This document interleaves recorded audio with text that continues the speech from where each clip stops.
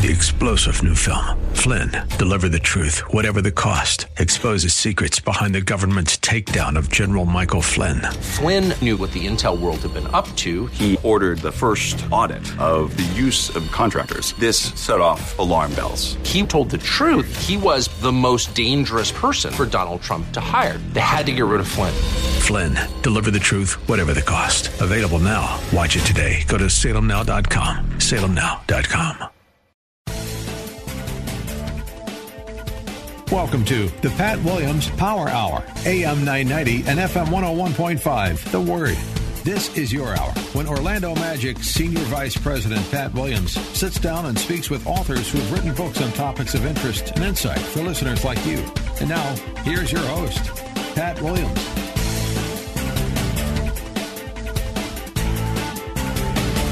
Well, folks, welcome again to the Pat Williams Saturday Power Hour. It's the new AM 990 and FM 101.5, The Word in Orlando.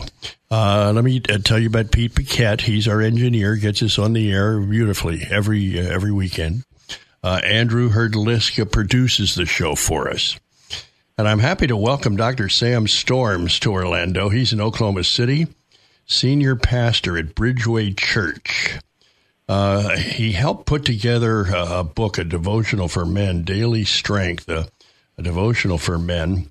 And Sam, first of all, I want to welcome you to Orlando and tell you that I'm looking forward to our chat. How are you?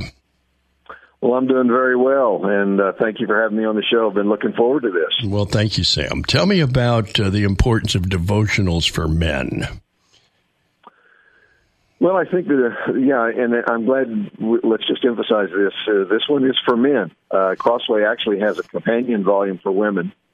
And sadly, it seems to me that women are a little bit more consistent and inclined to daily be in the Word of God. And I think it's wonderful for them, but it's sad for us. I think men need to understand the incredible value of daily discipline in the Scriptures.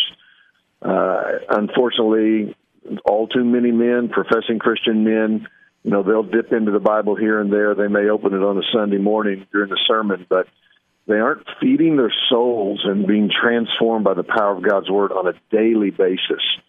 And that's kind of the mentality, the philosophy, the desire behind this entire book called Daily Strength is we want men to wrestle with the Word of God, to be challenged, encouraged, convicted, strengthened, educated, inspired, everything that we so desperately need just to survive and thrive in this world.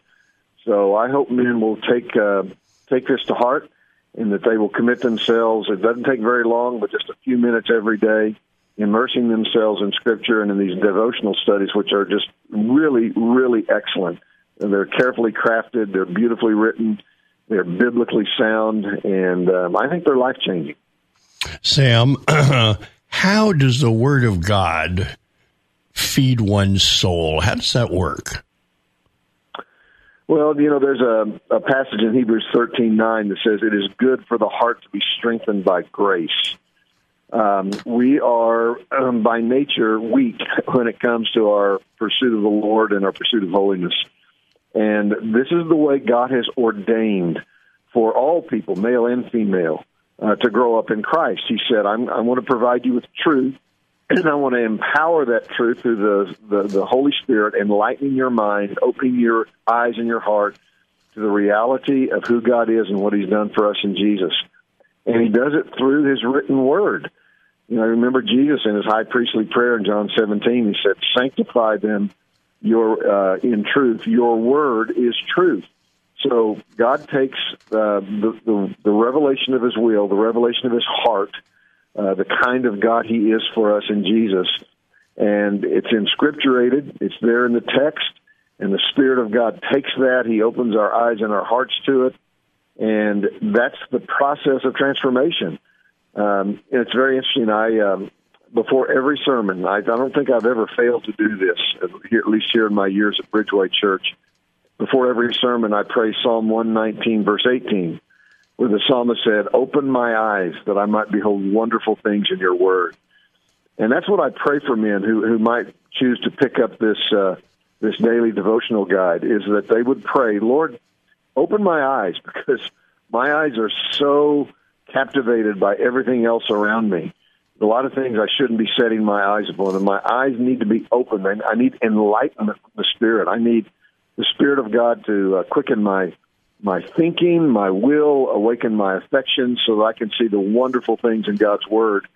And I think God gives us the promise that when we do that, we will experience transformation. We will find that we have new values, that we have a new perspective on life, that we have new energy to love our wives and our kids, and to be faithful in our jobs. That's just the promise that the Lord has made. He uses His Word through the power of the Spirit to make us more like Jesus. Sam, what happened in your life for you to get really excited and enthusiastic about God's Word? Was there an incident that happened? I don't know if there was one single incident. I was saved very early in life. I can't even exactly remember when, but early 8, 9 years old, perhaps. I think probably what really awakened me to the power of God's Word were several men whom God brought into my life during my early years in college and then when I went to seminary. And I sat in their presence and watched them and listened to them as they unpacked Scripture line upon line.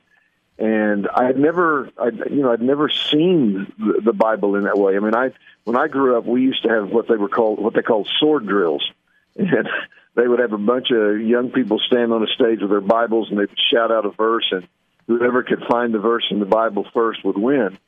I did pretty good at sword drills. The problem was I wasn't actually reading the text that I could find, and it was largely through the influence of these godly men as they began to teach and exhort me that I think just lit a fire in my heart for Scripture. And then all through seminary and throughout my ministry these past 48 years, I just come alive. God's Word just ministers to me. God is faithful. I mean, if we commit ourselves in humility to understanding the revelation He's made of Himself in the Bible, He promises that He will bring transformation. He will not leave us to ourselves. I'm interested in this devotional. It includes at least one devotion for every book of the Bible. How did that work out? Yeah, it was an interesting process. There are 365 of these devotionals, and I, working together with the team at Crossway, we contacted some of the leading individuals that we know of in our lives personally and around the world. These aren't just scholars and theologians, although several of them did contribute. These are pastors. These are business leaders. These are individuals who have really profound insight into Scripture. And so we would find a particular passage throughout let's just take, for example, I did 7 or 8 devotionals in the book of Joshua. And so we looked for texts that were uniquely suited to the challenges that men face today. What are the temptations that men are confronting every day? What is the world, the flesh, and the devil trying to accomplish in the lives of Christian husbands and fathers and businessmen? And so we identified those texts, and then we had these individuals write the devotionals based on those particular passages of Scripture. So that's the wonderful thing about this devotional guide, is you're not just reading the reflections of men or of pastors. You're being taken through the Bible. In other words, if you follow through with it from beginning to end, you'll come to the end with a pretty good understanding of the flow of biblical redemptive history, and you'll have a deeper grasp on God's purposes. So that's kind of how we did it, and they're spread out. Obviously, longer books have more devotionals. I did the ones in Joshua and Jonah, and the individuals that we brought on board for this, they are an incredible group of men who really have insight, and I think men will find this incredibly helpful to their lives. Dr. Sam Storms is our guest. He's in Oklahoma City, a pastor there. We're talking about his book, Daily Strength, a devotional for men. Sam, if you were to steer a relatively new Christian man to spend time in one book of the Bible to really get grounded, what book would you steer him to? Oh, wow. That is a question, isn't it? Oh, you limit me to one?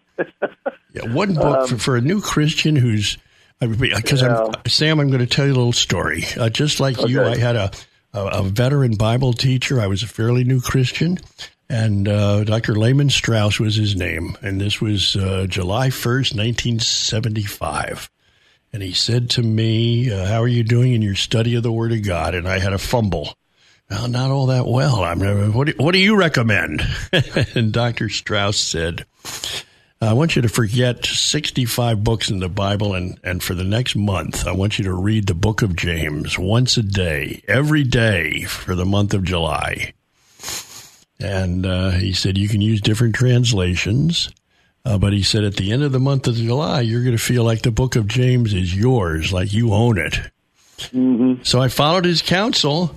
1975. That was almost 50 years ago, and I feel whenever I encounter James, I can say July 1975. I've spent a month with you, James, and I feel like you're mine. And then he said you can go on to Philippians and other of those shorter books. He said that'll keep you going for about a year, but. So the book of James is, Sam, an answer to my own question. I think I could give a couple of answers. I think if men are needing just practical guidance in dealing with issues in life, James is perfect. That's a great place to begin. Mm-hmm. I would say to another, let's say that somebody is really confused theologically and they need to know the nature of the gospel. I'd say do it with Romans. If it's a pastor who maybe is struggling in his ministry and he's not being warmly affirmed by his congregation or is being criticized, I think they should take 2 Corinthians.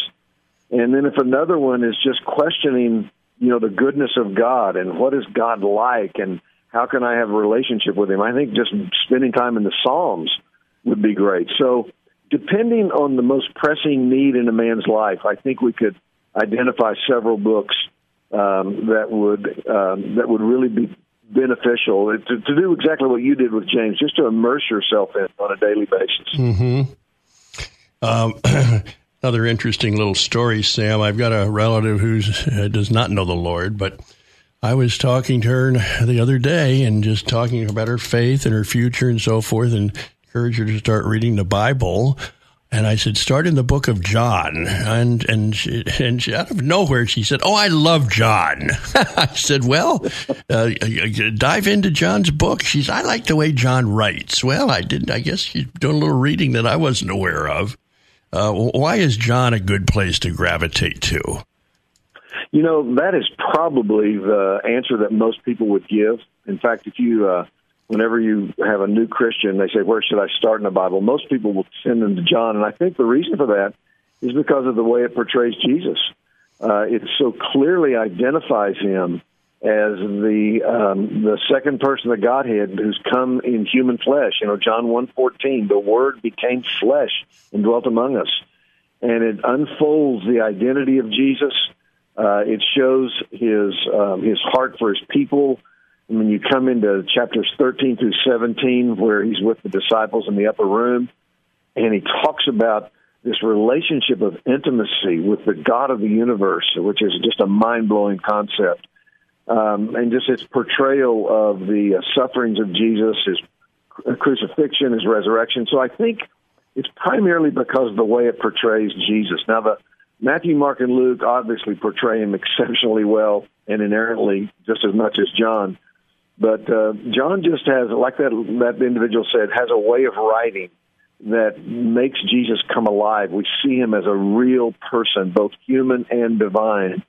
And I would highly recommend, especially if it's a new believer, that they spend a lot of time in John. Sam, what translation of the Bible do you steer men to? Well, there are a number of different. There are basically a couple of translations. I prefer the English Standard Version, the ESV.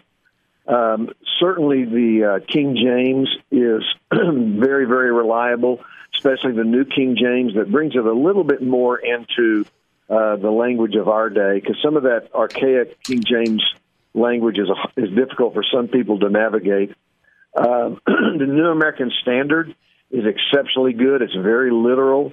I like the ESV because it's both literal. It seeks to provide a word-for-word rendering of the text, but it also is fluid from a literary point of view. It's good to read. It's not stodgy. It's not wooden, but it's also very true to the text. I know a lot of people like the NIV. It's good as well. I personally, though, for pastors, I recommend the ESV. I just have fallen in love with it since it came out. What, about a little over 20 years ago now? Mm-hmm. And I have that's the translation we use in our church.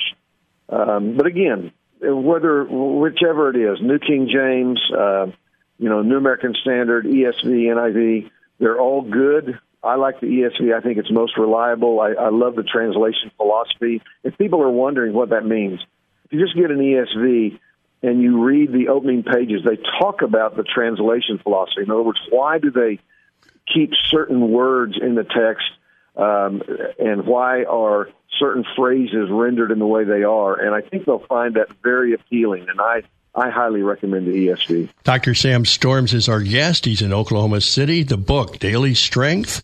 We've got more with Sam. Stay with us on the Pat Williams Saturday Power Hour. This is the new AM 990 and FM 101.5, The Word in Orlando. More of the Pat Williams Hour in just a moment. AM 990 and FM 101.5, The Word.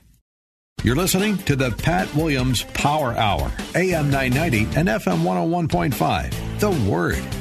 Now, here's Pat. Dr. Sam Storms is our guest. We're talking about his book, Daily Strength, a devotional for men.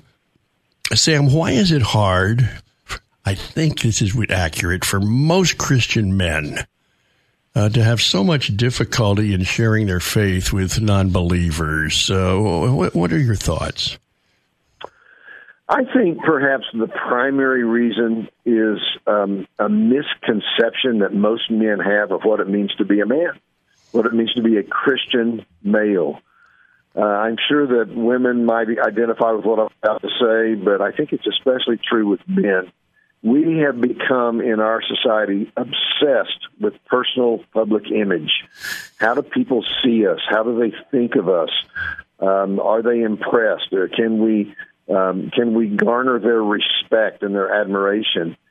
And I think sometimes men are so consumed by the image they project and how it's going to affect maybe even their professional lives that they don't want to do anything that might be upsetting to others. They don't want to make other people feel uncomfortable. They don't want to be perceived as a religious fanatic. And so I think they're silent. There's this, I think part of the problem is there's this image out there of what real masculinity is. I mean, we're hearing a lot about it today. People are writing books about it. And they think that to be a real man, you have to be exceptionally wealthy and highly influential, that you have to be autonomous, you're your own person, self-made, sexually liberated, self-reliant, all of these things that, our society constantly holds over the heads of men and say, look, this is what you need to aspire to. This is the model, the image that you need to attain. And if men buy into that lie, they're not going to want to risk looking foolish for Jesus. They're not going to want to risk maybe saying something that would be offensive, because after all, the gospel is offensive. But if we understand our identity as men, as those whom God has created in his image, and we realize that our sense of security and significance is wrapped up in our relationship with Jesus, and not with how successful we are, not with how athletically gifted we may be, not with how physically handsome and appealing we might come across as. I think once we understand who we are in Christ, I think that will liberate a lot of men to be more bold in their sharing of their faith. I mean, for example, in this book, there's an article about a man's identity, and I think it's so good because it awakens men to, all right, who am I supposed to be? What's the standard to which I'm conforming my life? And of course, the answer to that is the standard is Jesus. So that's the primary reason why men don't share their faith. And by the way, there's a second reason. I think they're scared that they might be asked a question for which they don't have an answer. In other words, it's largely biblical ignorance. It's illiteracy. They just don't understand the Scriptures, and they're afraid that, the person they're talking to is going to say, well, what about this? What about that? And they're going to look stupid. Like, well, I don't want to be exposed as ignorant and not having answers. And so I think all those factors kind of play into the silence of so many men when it comes to sharing their faith. Dr. Sam Storms is with us. What's your advice to men about how to pick the right church in their community to attend? What should they be looking for? Oh, I'm so glad you asked that question. And the reason why I am glad is because having come out of COVID, I have been confronted on almost a daily basis with the reasons why people either have left one church, whether it's mine, or come to my church. And you ask them, and the answers they give are so disappointing. I would say, first of all, you need to ask the question, what does this church believe? What are their theological and doctrinal and ethical standards? Do they affirm the infallibility of Scripture? Are they gospel-centered? Does the gospel permeate all that they do? Does it permeate the preaching, the praying, the singing? So that's the first thing, I think, is the theological, biblical integrity of a church. So many people, and I don't want to be misunderstood in what I'm about to say. Having community and personal relationships is really important. But if you have community and you're hanging out with all your friends at a church, but the Word of God is not being preached, and if it is being preached, it is being preached incorrectly, that community is not going to help you, and you're not going to be helping others. So I think the first foundational question is, that's why when I go on church websites, the first thing I do is I look up what we believe. What's our statement of faith? And do I see that reflected in the ministry and the preaching? I think also very important is the governance of the church. Is it governed biblically? Does it have, for example, this is my own conviction, a plurality of male elders leading the church? Is it committed to the community? Does it have outreach that is effectively touching the surrounding neighborhoods? And then, of course, it is important to ask the question of community. Is this a place where I and my family can be built up and encouraged and held accountable? All of those things factor in. One of the things that I've noticed, it's so sad, I'm sure you've probably seen it in Orlando. You find out why people leave one church and go to another. It's because of their mask policy. I want to say to folks, are you kidding me? You're leaving your church because you didn't like the way they handled the COVID pandemic, or you're going to another church because you like the way they did it? If you're going to leave a church, leave because they deny the deity of Christ. Go to a church because they affirm gospel centrality. But sometimes the decisions people make on why to choose a church are really disheartening and sad. So I would just say, where do they stand theologically on the Scriptures? Are they gospel-centered? Do they exalt Christ in every arena? Are they well-governed on biblical principles? Do they encourage people to grow in their faith? Do they hold you accountable in community? All these things, I think, are things that people should look for in a church. Tell me about your church. Yeah, Bridgeway's been here since 1994. Interesting you caught me at this particular time. I'm finishing up my 14-year pastorate here, and in August, or actually September 1st of this year, I'll be stepping down. My successor is in place. We're a church of about, if everybody came on a Sunday, we'd have about 1,000 adults and 200-300 kids. We're a very gospel-centered church. We're part of the Acts 29 network, which is not a denomination. It's a church. It's a kind of a network of like-minded churches committed to planting churches. So if you came on a Sunday morning, for example, I preach about 40 minutes, and we go line upon line. In fact, I'm preaching through the book of Romans. And this coming Sunday, I think, is my 58th week in Romans, and I'm in chapter 15. Wow. And then we have vibrant worship. We have prayer ministry. We have evangelistic outreach. We have probably 35 or 40 small groups all around the city. So we're a pretty vibrant, I think, well-rounded church, and it's been my honor and privilege to serve these people for these past 14 years. What do you want people to take from our chat here about your book, Sam, when they go up to Amazon and order Daily Strength? What do you tell them? What's the mission? I'd say don't just buy it, read it. When you buy it, commit yourself. Just come before the Lord and say, Lord, you know my tendencies, you know my habits, you know the temptations I face, you know how I struggle to find time for things that are most important.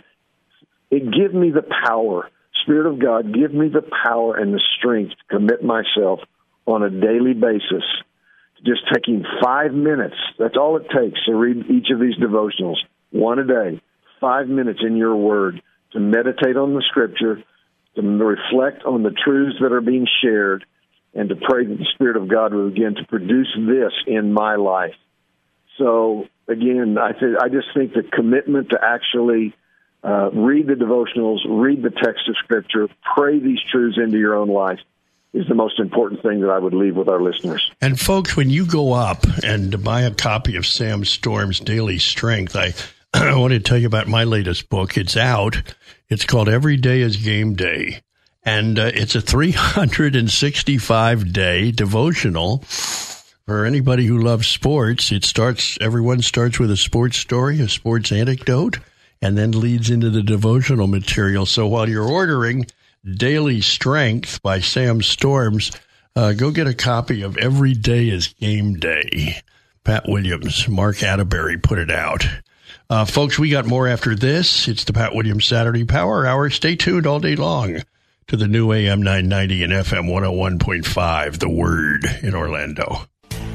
More of the Pat Williams Hour in just a moment. AM 990 and FM 101.5, The Word. You're listening to the Pat Williams Power Hour, AM 990 and FM 101.5, The Word. Now, here's Pat. Dr. Sam Storms, our guest in that first segment, talking about his book, Daily Strength. He was in Oklahoma City. We stay in the Midwest. We shoot right over to Lincoln, Nebraska. And we found Jake Meador there, editor-in-chief of Mere Orthodoxy. His book is called What Are Christians For? Life Together at the End of the World. Jake, welcome to Orlando. And I got to tell you, the title of that book sounds very, very, very interesting. What's going on? What's going on? What's going on with the title? Yes, and this book. What's the story here? What's the background? So, the first book I wrote was kind of, a friend of mine described it as like the Benedict option for evangelicals. And this book, same friend said, is kind of like Catholic social doctrine for evangelicals. So it's trying to look at kind of the social conditions we have now, particularly as this kind of post-Cold War world seems to be coming apart at the seams. And just ask the question, what does Christian faithfulness and Christian commitment to neighbor look like in these circumstances? Jake, I want to ask you about the introduction. Whole life politics at the end of the world. What's that mean? Yeah, so I tell the story of a Catholic priest in South Africa who lived a very ordinary, quiet, faithful life as a pastor for about 50 years in the area, preaching. I mean, he was Catholic, so the things Catholic priests would do, hearing confession, administering sacraments, all of that. And yet, there was this one moment in his life where a close friend of his, a white journalist named Donald Woods, was trying to raise awareness about what the South African police were doing to black South Africans. In particular, they had murdered a black South African activist named Steve Biko. And so Woods was trying to raise awareness of this and was being subjected to a really extreme intimidation campaign by the police, and feared for his life, feared for his children's lives, his wife. And so he made arrangements to flee the country. And Father Ted, this priest that I talk about, gave Woods his passport to escape. And so he put his own life on the line as well, because if Woods had been caught, they would have found Father Ted's passport, and they would have known that he was also involved. And so I used Father Ted as a way of talking about a Christian faith that is committed to ordinary day-to-day piety, is also deeply engaged in the pursuit of justice, and is willing to take risks for those causes when we're called to do it. I want you to talk about the opening of your book, An Immense Inheritance, a Christian account of nature. Fill us in. Yes. So the argument I make in that chapter is that there is a kind of natural moral order to the world that is no less real than the laws of gravity, the law of gravity, the laws of physics. It kind of adheres within reality, within the world. And when we lose track of that, when we instead get this idea that reality is, Joe Rigney uses the illustration of Plato.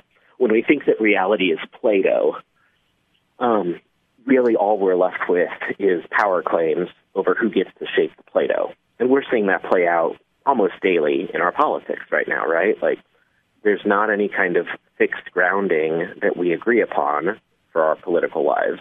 So all we have left to do is argue over who has power and who gets to do what with power. And what I want to argue for is a sense of a recovery of a really robust sense of nature. First, because it gives us something in common that we're reasoning about together instead of just arguing back and forth over who gets power and what they get to do with it.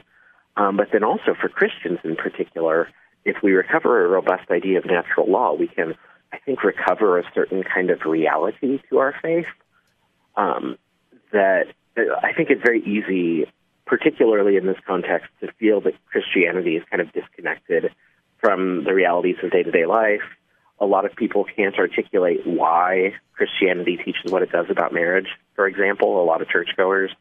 And as we recover a more robust idea of natural law and of the natural order, I think it can help people be able to make connections between things they just see in the world as they're going about their day-to-day lives, looking around, and the things that Christianity teaches. And so I think it also helps ground, strengthen, solidify individuals' faith and understanding of how their faith relates to their day-to-day life. Now, Jake, tell us about your second topic, the great uprooting, race and the end of nature. Yeah, so I think if you bring up the argument today in a lot of conservative circles that we've lost the idea of natural law, we've lost a kind of thick sense of what nature is, a lot of people can nod along. But what I found as I was doing a lot of reading for this book is that I think the origins of some of this stuff are actually kind of counterintuitive to what a lot of conservatives would think. A lot of people are going to want to talk about the sexual revolution or maybe the French Revolution if you want to go back a little bit further. But the argument I make in the chapter is that actually a lot of this stuff is starting in the colonial era. It's starting as the New World is, as it was called, is discovered and settled. And what's going on there is you have these conquistadors from Spain and Portugal, and then later other settlers from England and France and so on. And they're coming to the New World, and they're encountering like large cities. They're in some cases, they're encountering established ways of life. They are encountering cultures that have been there for ages. They're encountering ways of relating to the land that are the product of a lot of time and knowledge and attentiveness. But if you read the way they write about it, they don't seem to see that. They see wealth. So if you want to talk about seeing like a natural order versus Plato, when these colonialists arrive in these new places, and it continues centuries later in Africa, they see Plato, and they see the chance to reshape it to their own ends, according to their own desires, for their own good, and they don't really seem to comprehend that they are depriving human beings of their agency, of their lives in many cases, certainly of their way of life. And so the argument I make in the chapter is that if you really want to understand where does this kind of, well, reality is whatever I say it is, attitude come from, which we see today so clearly on issues like transgender questions, where does that attitude come from? I want to say it actually has its origins in colonialism and race. My guest, and I want to just make sure you know that it's Jake Metter. He is in Lincoln, Nebraska. We're talking about what are Christians for? And Jake, here's the third topic. It's called the unmaking of places, the fruit of industrialism. What does that mean? Where does that fit? Yeah, so once you start reducing God's created order down to stuff, it becomes very hard. It's kind of opening Pandora's box. You can't reduce North America down to Plato and then have England stay as something like thicker and with a stronger sense of connection between people and place and ways of living and culture and all those things. That way of reducing reality to just mere matter is going to spread.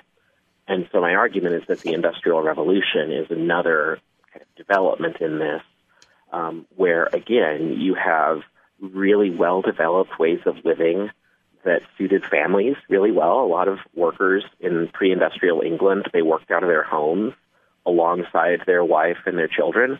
Often these things were family enterprises if you were a tradesman. And what happens in industrialism is all of that gets destroyed in the name of efficiency. And all of those workers get displaced out of their homes and put into factories. And work, which had this broad conception of like, my work relates to my place within society, it relates to my relationship to neighbor, it's a huge part of my life with my family, all of that gets basically obliterated, and work just becomes what I do to make a living in the factory.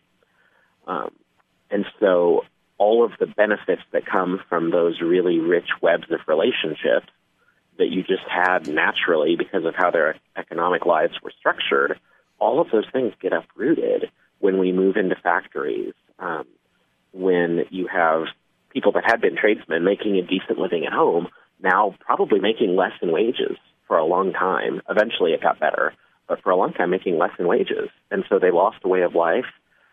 They became far more dependent on capital to pay for their living, and they had less capital.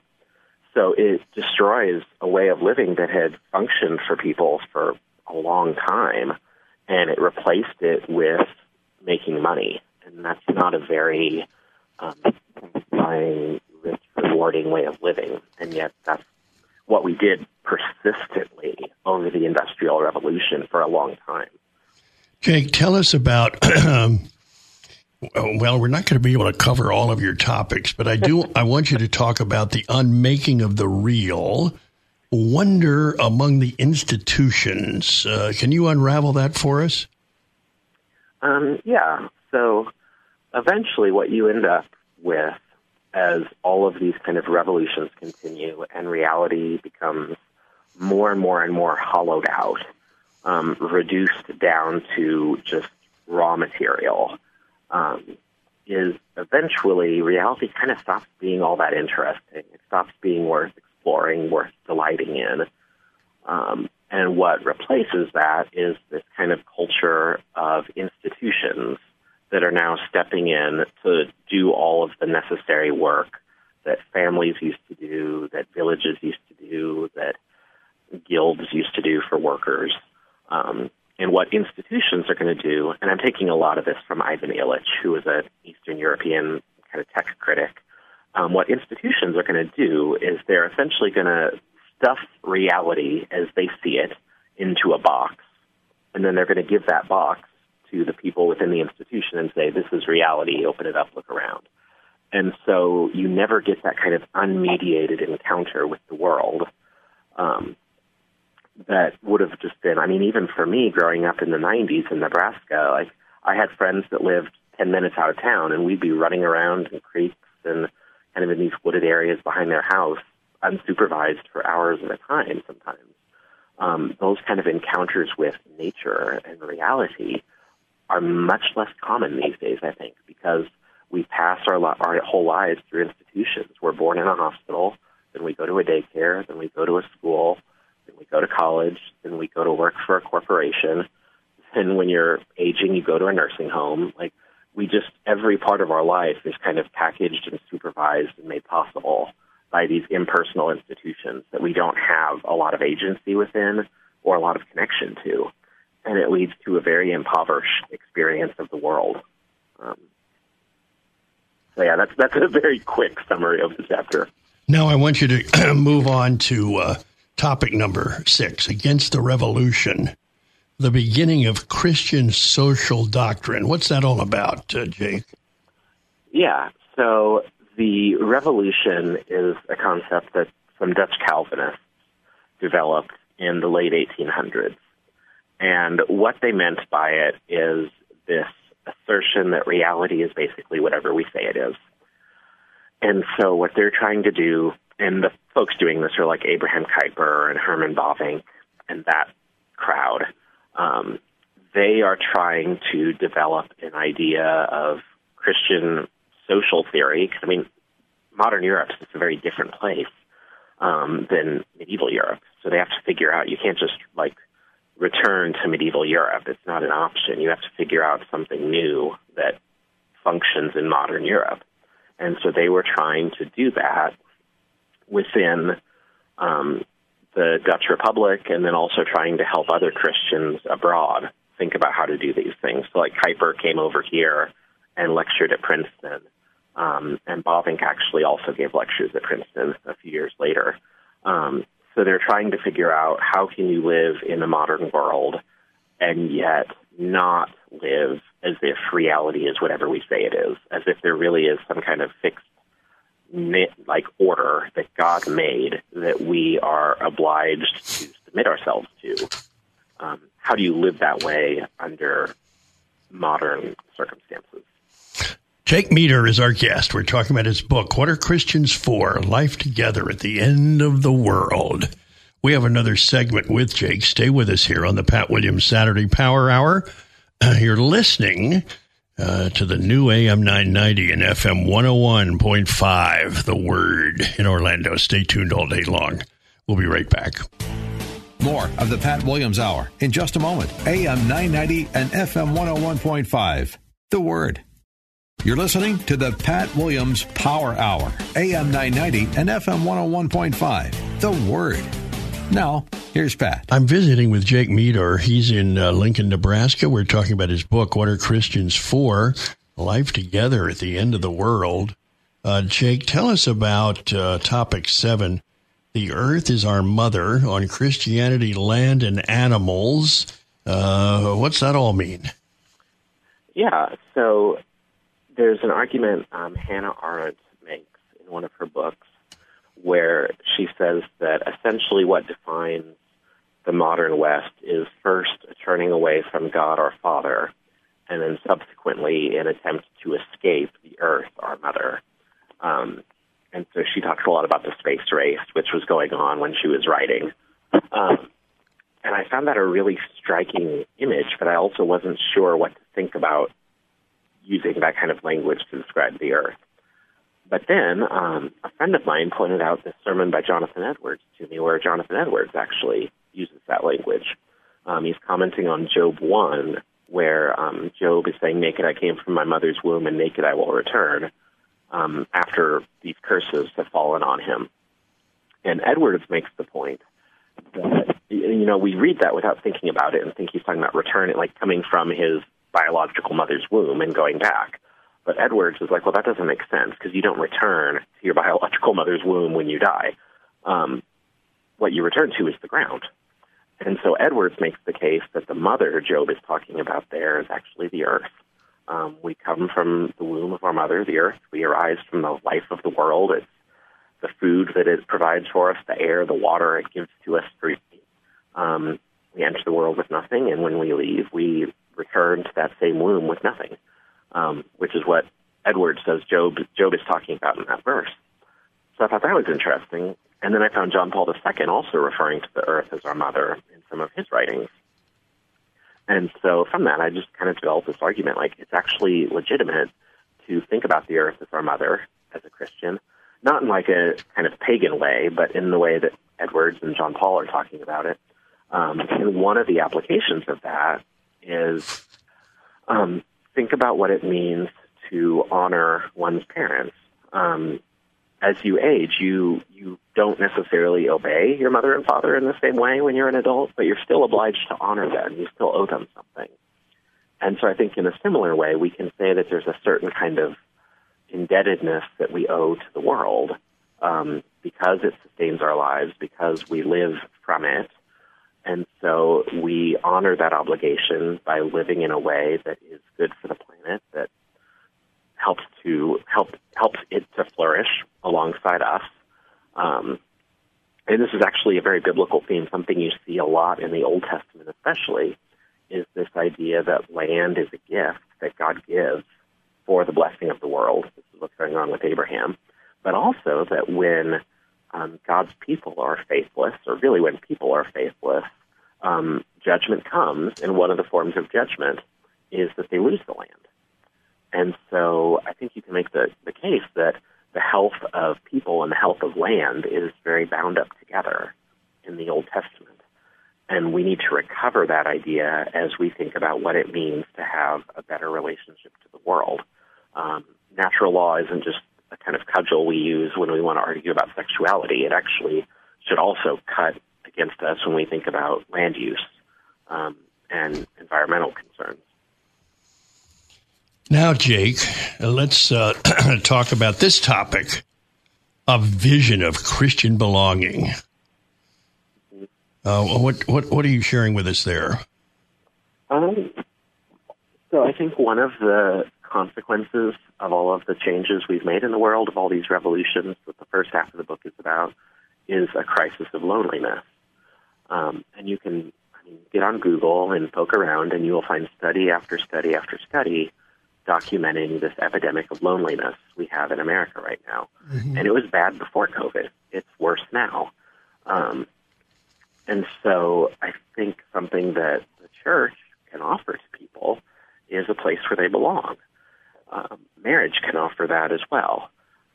And so Christianity, because it locates us in the world rightly, it locates us in relationship to God rightly, it helps us know how to relate to one another and be able to give and receive love, give and receive affectionate attentiveness and care. Like we have a crisis of care in this country right now as well.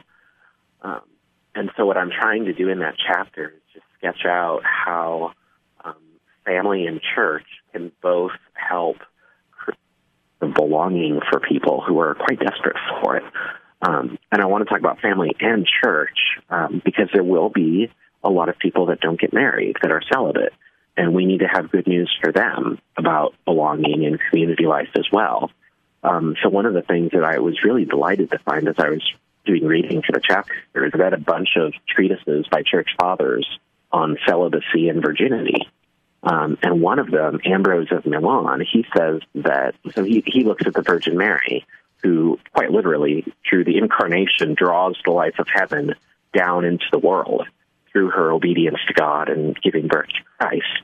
And Ambrose uses that to argue that celibate Christians, through their witness, through ordering their lives to God, through giving themselves wholly to God, they draw the life of heaven down into the world in a way that married Christians cannot. And so there's actually a really high calling and sense of belonging even for the celibate, and not just for married people. And so I wanted to try and develop both. My guest is Jake Meador. We're talking about his book, What Are Christians For? Jake, tell us about the world in cracked icons as we get towards the end of your book. Wonder, death, and the end of all things. Yeah. So one of the concerns I had as I was thinking about the book is that I want to recover a strong sense of nature. I don't want to do it in a way that's naive or blind to suffering. And so in that second to last chapter, I talked about the story of my parents, My dad suffered a traumatic brain injury about 6 years ago. Technically wasn't a stroke, but basically did all the damage that a really, really bad stroke would do. So he's now disabled, has very little use of the left side of his body. He can, feed himself and brush his teeth and things like that, but he's just limited in what he can do. And so I wanted to talk about, do you still have this strong sense of a good natural order when you confront that kind of suffering? And can people confront that kind of suffering and remain faithful to God in the midst of it? And the answer I give, based on observing my parents for now 6.5 years, is yes, they can. God's provided for them, and it's been excruciatingly difficult, and it still is. And yet, both of my parents would say that they've gained more than they've lost through this experience.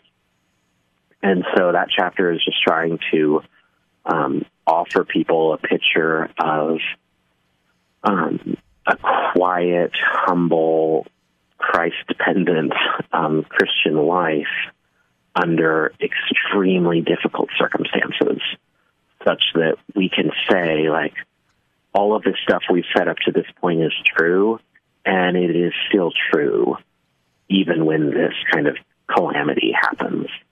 So that's what I was trying to do with that chapter, is kind of give the, ultimate stress test I could come up with, just on a personal level, and use that as a way of talking about kind of the outer limits of some of the things I'm writing about in the book. Jake, we've got about a minute left. The last topic, politics beyond accomplishment toward a politics of care. Fill us in. Yeah. We should be more concerned with care of neighbor than of exalting ourselves. That's basically the chapter. What we achieve, by what we do, by what we're able to accomplish, by how much we earn. And that's a really cruel way of living. And I think Christians can offer the world something better through modeling Christian love and Christian care for those both inside the church and those outside. Jake Meador has been our guest. Jake is the editor-in-chief of Mere Orthodoxy. He lives in Lincoln, Nebraska. We've been talking about his book, What Are Christians For? Life Together at the End of the World. Well, folks, we've got to wrap up right after these messages. This is the Pat Williams Saturday Power Hour. And you're listening to the new AM 990 and FM 101.5, The Word. We'll be right back for the wrap-up. More of the Pat Williams Hour in just a moment. AM 990 and FM 101.5, The Word. You're listening to the Pat Williams Power Hour, AM 990 and FM 101.5, The Word. Now, here's Pat. I'm so glad you could join us here on the Power Hour. Dr. Sam Storms, our guest in the first segment, talking about his book, Daily Strength, and then came Jake Meador. What are Christians for? I do want to remind you, folks, we're trying to bring Major League Baseball to Orlando, and you can be a big help. Go up to the website, OrlandoDreamers.com, OrlandoDreamers.com. Orlando has become the 17th largest media market in North America and growing. We're ready to be a Major League Baseball city.